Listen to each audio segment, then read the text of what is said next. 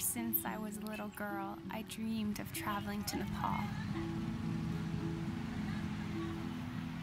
My grandparents were missionaries here in the 50s, and the stories they used to tell were fascinating.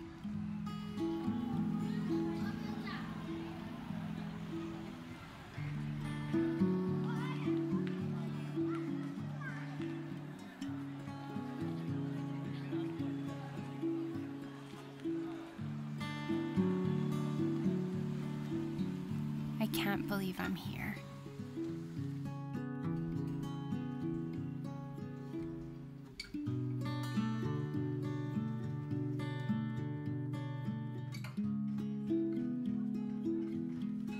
It's even more majestic than my dreams.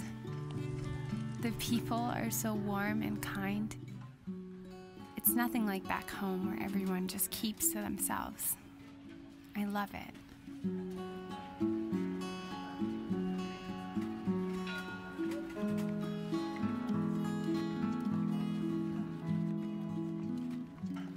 The culture is so rich.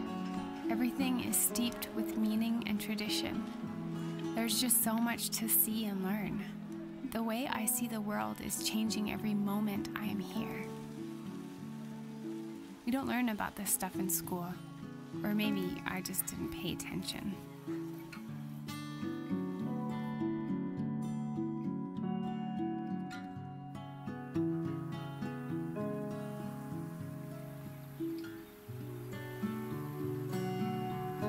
I wonder what the world would be like if everyone could experience another culture.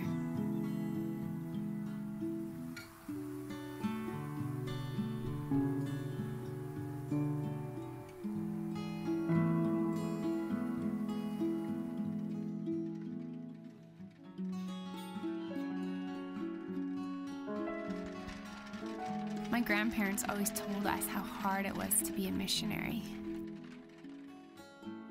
There are some places in the world that are difficult to share the gospel. But now that I'm here, I'm starting to wonder if sharing the gospel is really necessary. I mean, these people seem so committed, devout, happy. Do they really need to believe in Jesus?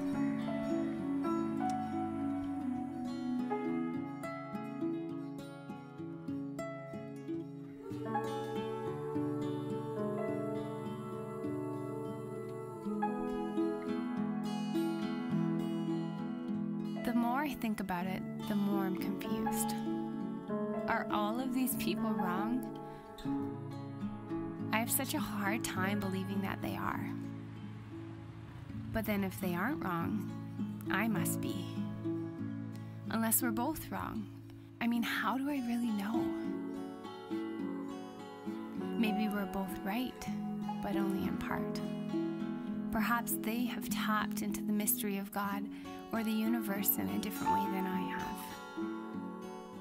What if we're all on different paths, heading up the same mountain? We see different views, different landscapes, experience different aspects of this mountain.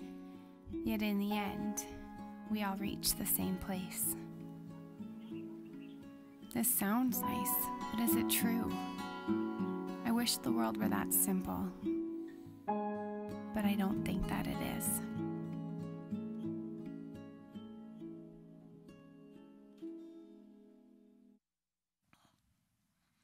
All right, good morning. Good to see you here this morning. Happy Veterans Day to all our veterans. Thank you for your service.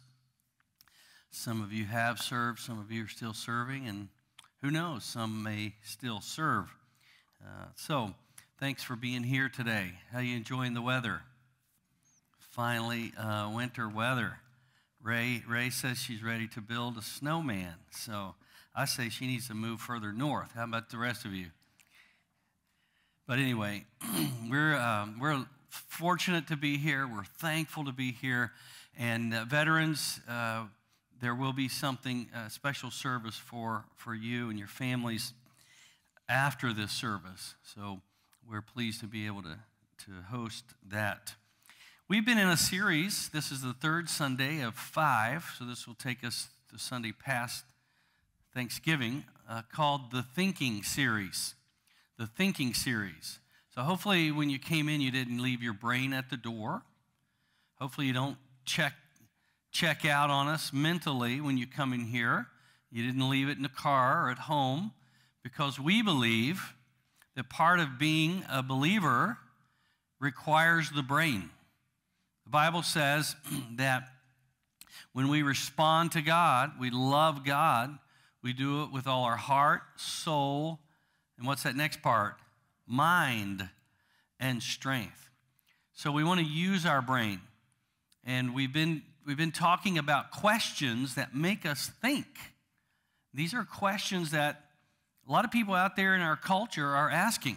Maybe some of your friends. Perhaps you. You know, American Christianity has morphed into really something quite different than it was 100 years ago, maybe even 50 years ago. That people are asking the same question this young lady on the video are asking. And that question is, why can't we just leave everybody alone? We can be Christian, they can be Hindu or whatever else. Why can't we just all coexist? And so this is the third question. We've asked the question, does my life have meaning? How can my life have meaning? And we answer that in the first message in this series by saying your life has meaning because there's a God, and God created you for eternity. Now we made the assumption that there was a God, so we can make that assumption as Christians, because did you know the Bible makes that assumption? The Bible makes that declaration. In the beginning, what? God. And so that led us to the second question, which is, okay, does God exist? You say, my life has meaning because there's a God. How do I know God exists? That's the second question. And when you're talking to a skeptic or an atheist out there in the world or in your workplace or even in your family over Thanksgiving dinner, over the holidays, they may have these questions. You know, how do we know God exists? Remember, the Bible makes a declaration. It doesn't set out to prove it. The Bible just says there's a God, in the beginning God. And if you don't hear what I'm not saying here, but if you only use the Bible to prove that God exists, to try to prove that God exists, the people you're discussing with will say, well, the whole Bible's made up, so you can't use any of that. So we want to equip you in your brain with some answers. We said last week there were 4. There's actually over 20, but there were 4 that we discussed. You remember we discussed biogenesis. Life can only come from life. A skeptic has to argue that life comes from non-life. Spontaneous generation is what it's called. But Louis Pasteur, he disproved that theory. Life can only come from life. And what is the Bible's explanation about biogenesis? That Adam was the son of who? God. Life can only come from life.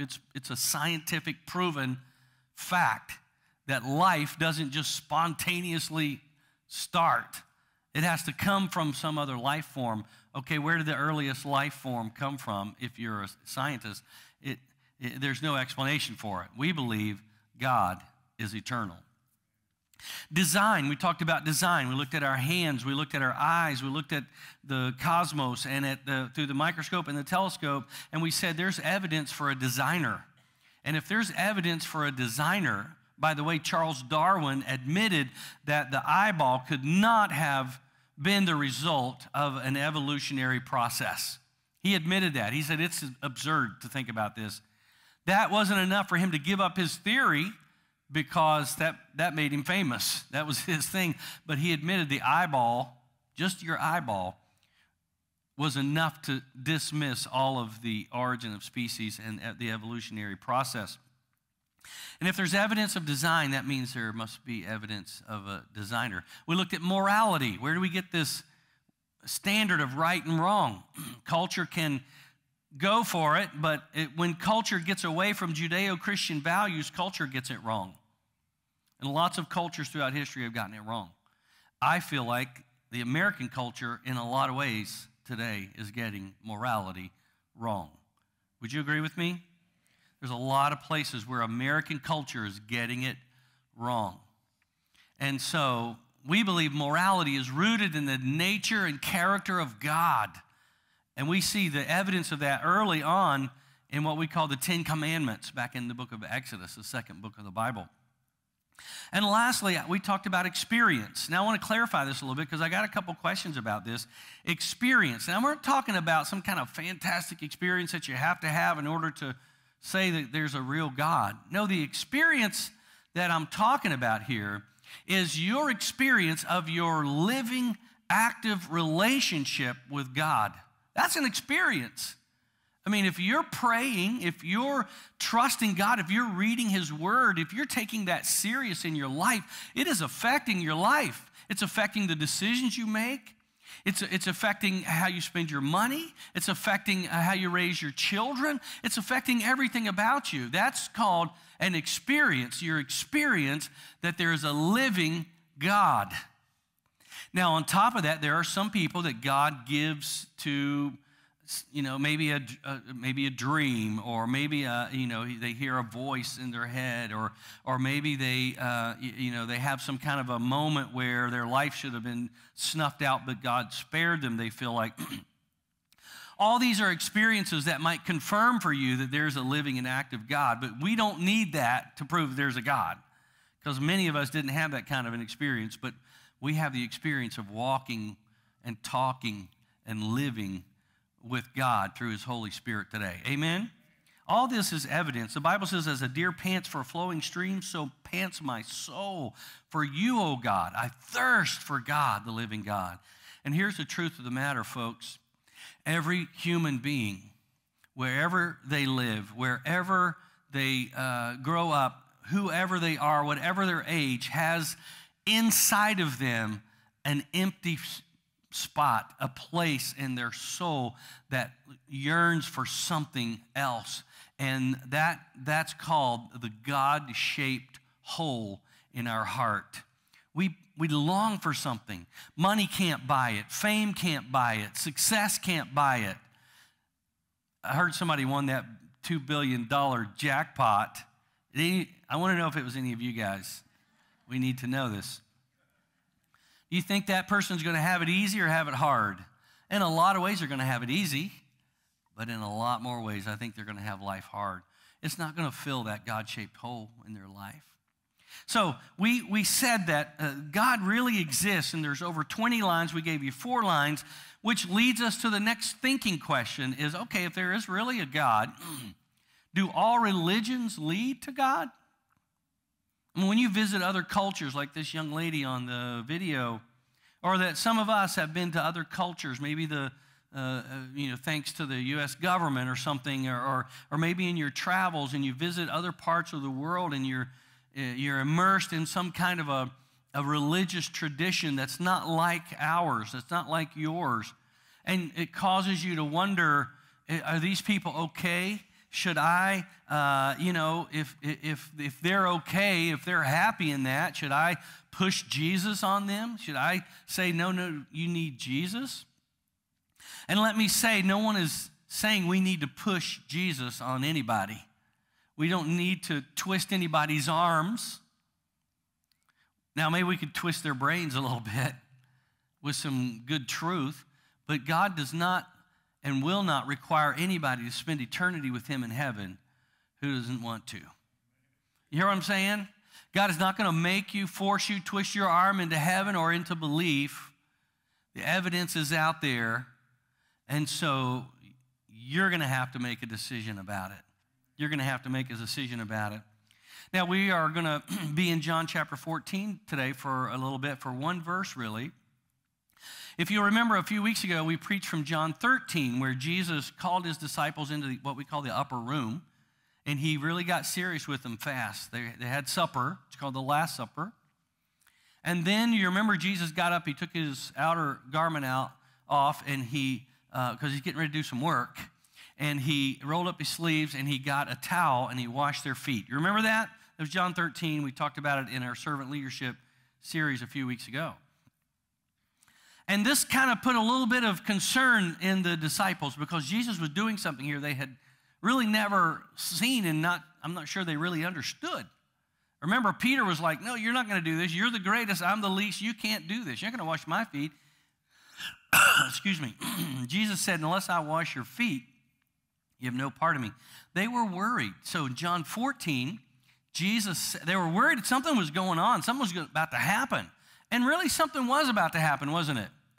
The cross was less than 24 hours away.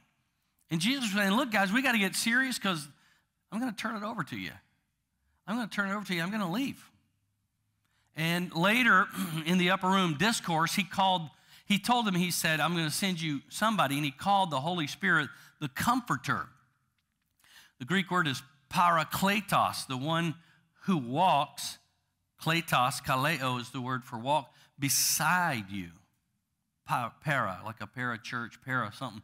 So I'm going to send you, we translate that in some places, comforter. So they were about to experience something tough, something bad. He said, I'm not going to leave you an orphan. I'm not going to leave you alone. I'm going to send somebody with you. They were worried. So in John 14, he says, guys, it's true. I know the chatter that's been going on. I know what you've been talking about. I am leaving. I am leaving. But I'm going to prepare a place for you so that you can come there one day and be with me for eternity. That's what Jesus was saying. And so Thomas, Thomas asked a lot of great questions. We give him, we call him Doubting Thomas. But he asked a lot of great questions. And he said here, Lord, how do we know where you're going? You say we know where you're going. How do we know where you're going? We don't have a clue where you're going. And Jesus looked at him and said, Thomas, I am the way and the truth and the life. And what's that next word? No one comes to the Father except through me. Who comes to the Father except through Jesus? No one. No one. Jesus is making a very exclusive, very bold claim here that if you want to get to God, you can't get there except through me. You can't get there except through me. Now, the brain cells of the disciples must have been firing, all neurons were firing there. You remember in last week's bumper video, there was a woman in there, a young lady in there, and she asked this question. She was going off to college, and she asked, she said, I can't help but wonder that if I was born into a different family in a different country, would I believe in a different God? What do you think about that? If you were born in Iran or Iraq or India or some Far Eastern country, China, what would you believe? What kind of religion would you follow? And I'm going to say, because I just think this is true, I'm going to say you would be whatever they were. If your parents were Muslim, you'd be Muslim. If your parents were Hindu, you'd be Hindu. If they were Buddhist, you'd be Buddhist. If they were Jewish, you'd be Jewish. Because that's natural, right? That's normal. Let's not fantasize about, you're going to become a Christian miraculously and you never were exposed to that. No, you have to be exposed. You have to hear the gospel. You have to hear the truth before you can respond to the truth, right? Somehow, some way. So, today in American culture, however, American Christianity has morphed into a lot of Christians, especially some younger Christians, who have the same attitude as the girl in today's video, is that if they are so sincere in what they're doing, and they seem so peaceful and so happy, why is it not okay for them to believe what they want to believe? Why is it okay to be a Buddhist? Why isn't it okay to be, in this country, scientism is a big thing. Scientism is big now, the Church of Scientology. Why can't we let people just do that? Why can't we let them have their Allah and their Hare Krishna and their Brahman, and we can have our Jesus, and everybody can just make their way up the mountain? There's some problems with this, and here's the first problem. There's only one way. Jesus said, I am the way and the truth and the life. And again, as you saw, some people want to describe life as climbing this mountain, climbing up this mountain, and we're all going to get to the top. And regardless of which path you take, it's going to take you to the top of the mountain. We're all going to get there. You're going to see different things. If you take a different path, you're going to have different experiences. It's going to be easy for you at times and hard for you at times. But let's just all work our way up the mountain and leave everybody alone and let them go up the mountain. That seems to be the tolerant thing, right? Let's just leave people alone, and that's popular in our culture today. Don't offend anybody. Don't make anybody mad by putting down their beliefs. Let's just all get along and make our way up the mountain. But listen, let me tell you something. Some religions don't even teach that there is a mountain. They don't even teach that what's at the top of the mountain is what you want and what I want. That there's no God at the top of the mountain. And so what we really have to ask is, what is the destination we're going for? What is the destination? I'll tell you what, for me it is, I want to live and reign eternally with Jesus Christ. And let's be honest, not every religion, in fact, there's only one that claims that that is even possible. Christianity is the only path that even claims to get you there. So that leads me to a second problem. There's only one truth. What is true? You know, Jesus asked Pilate that question before he sent him out to be crucified. And let's be honest, all religions can't be true. All religions cannot be true. Jesus said, I am the way, the truth. Let me tell you about Hinduism. Hinduism is a very rich religion in that it explores the human existence, and it has many gods. There are many gods in Hinduism, many gods. But did you know that the God, so to speak, that they're going for is very impersonal? There are different manifestations, but the force, and I really think Star Wars is based off of some of the Hindu beliefs. The force is just, very impersonal, and our goal is to one day eventually be reincarnated until we eventually all melt away into that. You know what I'm convinced of? I'm convinced that if Hinduism is true, a lot of us were cats in our former life. You think about it. A cat just lays around, does what it wants to do, lays by the fire. You can't tell a cat what to do, can you? You can't scare a cat. I mean, you may frighten it for a moment. I'm convinced if Hinduism is true, a lot of us were cats. How many of you think you were a cat or your husband was a cat in a former life? If Hinduism is true. But do you know, Rob, would you have ever thought that in our modern culture that someone would identify as a cat? You got Google, don't you? You Google high school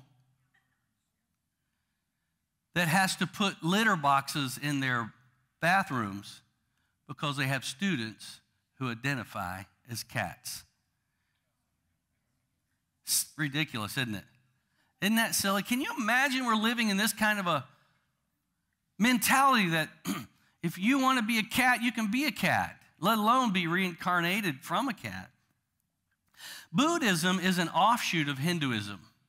You know, Hinduism was first in Buddha. The Buddha, he came along, and he says we should all just take a deep breath, be calm, and just slowly cease to exist. Just die and nothing. Hinduism, Buddhism doesn't promise any kind of afterlife. It's just a non-existence. Is that the path we want? Islam teaches that God is a personal God, but he is so transcendent, so other, that he wouldn't have anything to do with us. That's why they cannot accept Jesus as God. Jesus was a prophet. Yeah, we'll buy that. We'll give you that. He had a miracle, which was his virgin birth, because every prophet has a miracle. But he's not God. And they paint a picture of an afterlife, But the afterlife is all about you. The afterlife is all about your enjoyment and your sexual fantasies lived out. Did you know this? This is Islam. And there's no God there because God is so transcendent, he's somewhere else, but you can't get to God. Is that the path we want to take up the mountain? Scientism, which seems to be big in this country now. I think Tom Cruise is the Church of Scientology. And they teach that the ultimate reality is found in the physical world. Don't do anything to upset the physical world. And then when we die, all of our particles will slowly melt back into the heat of the universe. Is that what you're going for at the end of life? Not me. Judaism, they're still waiting. They're still waiting. They don't have really a good understanding of what the afterlife is. They call it Sheol. Thank God Jesus brought a new way and an answer to a lot of their questions, but there are Jews today who are still waiting for the answer, and the answer is right in front of them, and I'll show you that in just a minute. But Christianity is the only religion that not only claims that we have a personal God, but that we can get to him at the end of this life. It's the only religion that claims that. It's the only one I want to be a part of. And so we have to ask ourselves, what about the others? Are they true? Is it true for them? You might say, well, if it's true for them, that's okay, if it's meaningful for them. Last week, remember, we talked about the illustration about morality, and if you're driving down the highway 90 miles an hour and a trooper pulls you over and he says, hey, you were speeding, and you said, well, that might be true. If you said, well, that might be true for you, but it's not true for me, do you think he'd buy that? No, he wouldn't buy that. So people say, well, if it's meaningful, let them believe it. How many of you have ever been bungee jumping? Anybody? We had a couple people last service who've been bungee jumping. Yeah. How many of you, like me, would like to go bungee jumping, but you're afraid? Yeah. Now, I should have done it when I was younger. Can you imagine standing at the edge of the New River Gorge Bridge or up on some platform or something, and the guy that just harnessed you in makes this comment? He said, I don't know if this harness is going to work or if this rope's going to stay intact, but tying you in has been one of the most meaningful experiences for me. And I hope it was meaningful for you. That wouldn't work, would it? And when your eternal destiny is hanging in the balance, you don't want a meaningful experience. You want something that's absolutely true. Something that's going to hold you up when you fall. And so there's only one way, one truth, and there's only one life. I love the old line in that old hymn.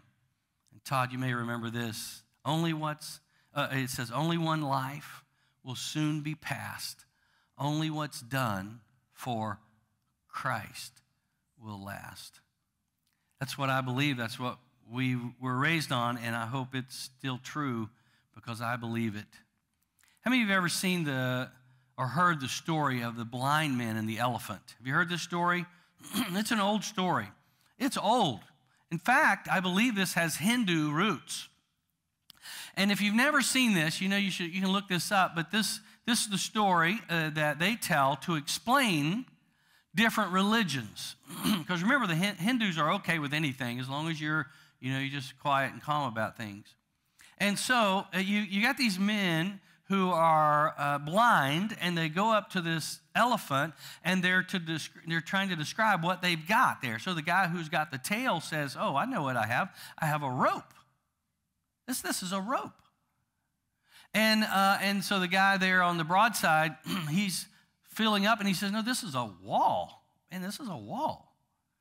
The man holding the trunk or the leg says, this is a tree. I've got a hold of the trunk of a tree. Guy holding the ear says, this is a fan. It's moving, it's a fan. The guy holding the tusk says, this is a spear. This is a spear. And I forgot to look this up because I can't remember what the guy with the trunk says it is. We already said a rope. But anyway, maybe a snake. He said, this is a snake. That's what it was. This is a snake. So were they right or were they wrong? They were wrong. But the story is told to say this. The story is told to say, look, all of us have some truth. You have your truth, and somebody else has their truth. And deep down, all religions have just a little bit of truth, but we're all holding on to the same thing. Is that the way we should understand that parable? No, here's the way I understand that parable. All religions are wrong. All religions are wrong. All religions are wrong. Where does that leave Christianity? Leaves Christianity exactly where Christianity claims to be. Christianity doesn't claim to be a religion. It claims to be a relationship. It's a relationship. You know, you can say, oh, they all have a little bit of truth, but let's be honest, if any other religion has any truth, then Christianity is wrong. Jesus said, I am the way and the truth and the life. And who comes to the Father except through me? No one. No one. You might say, yeah, but there's some truth in this. There might be some good in it. There might be some good feelings. There might be some meaning in some of it. We can respect them. But I want to tell you something.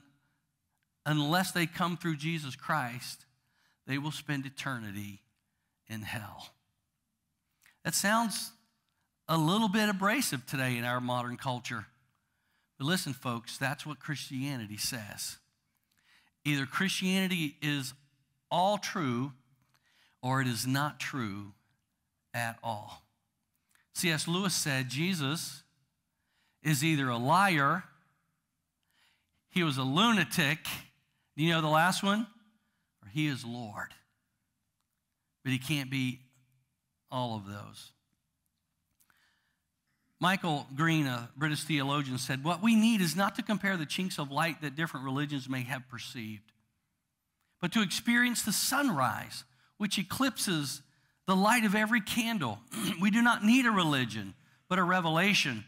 That is precisely what Christianity claims to be. Unlike any other holy books, the Bible does not record the story of human beings in search of God, but of God in search of human beings.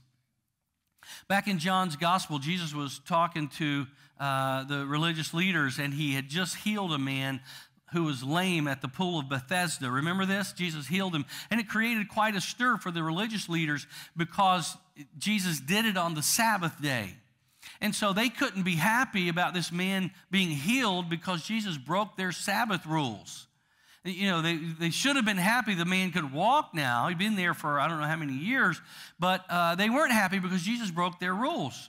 And so in verse 17, and by the way, if your rules come before the people, before the relationship, there's a problem with your faith. And so Jesus said, my Father is working until now, and I am working. John said, this is why the Jews were seeking all the more to kill him, because not only was he breaking the Sabbath, but he was even calling God his own Father, making himself equal with God. Some people will say, oh, Jesus never claimed to be God. He never claimed to be. Well, the Jewish leaders thought he did, and that's why they crucified him. And I want you to listen to part of what Jesus said to these very religious men. He said, for the works that the Father has given me to accomplish, the very works that I am doing bear witness about me, that the Father has sent me, and the Father who sent me has himself borne witness about me. His voice you have never heard, his form you have never seen. He was talking about how they just refuse to do that. And you do not have his word abiding in you, for you do not believe the one whom he sent. Now listen closely to verse 39. He says, you search the scriptures. And let me explain what he means there. You pour yourself into your religion. You pour yourself into your rules. You pour yourself into everything you think God is or God should be, because you think that in them you have eternal life. And it is they that bear witness about me, yet you refuse to come to me that you may have life. Jesus said, I am the way and the truth and the life. No one comes to the Father except through me. Jesus didn't claim to have discovered the way. He claimed to be the way. He did not claim to know the truth. He claimed to be the truth. He did not claim to have found life. He claimed to be life. Now, for some people, this is very narrow-minded, and it's cutting out all those people who have another faith or have some other religion. And nobody's saying to condemn those people to hell. Nobody's saying to do that, but that's the path they're leading on. Nobody has the right to condemn anybody to hell other than Jesus. But when we look at it and we see the path they're on, we know that's where they're headed. All the more reason for you and I to share the gospel, to speak the truth in love, to get the word out that there is one way, one truth, and one life. And it's through Jesus Christ. One Christian thinker of our day said, Jesus does not offer to make bad people good. He offers to make dead people alive. And that's what we want to invite you to. It's a relationship of life. You might be here today and you might be like, I can take this, but I'm going to let other people have their own truth and their own way, but you're really not living the way you ought to be living if that's your view, because by its very nature, truth is very narrow. Not in an arrogant way, not in a hateful way, but in a loving way. We point people to Jesus, who is the only way. For you, this morning, that's what we invite you to. Would you stand with me and let's close with prayer. God, I pray that we would be able to live and speak the truth in love, that our life wouldn't be one of condemnation, but of discovery of the one who gives us life. I pray, God, for each person sitting here. I pray for the American church. I pray for Christians everywhere that we would be so sold out on Jesus that there would be no room in our hearts and no room in our life for any other religion, any other experiment, but only you, only your Son. It's in his name that we pray. Amen. If you want to come talk to me about your next step,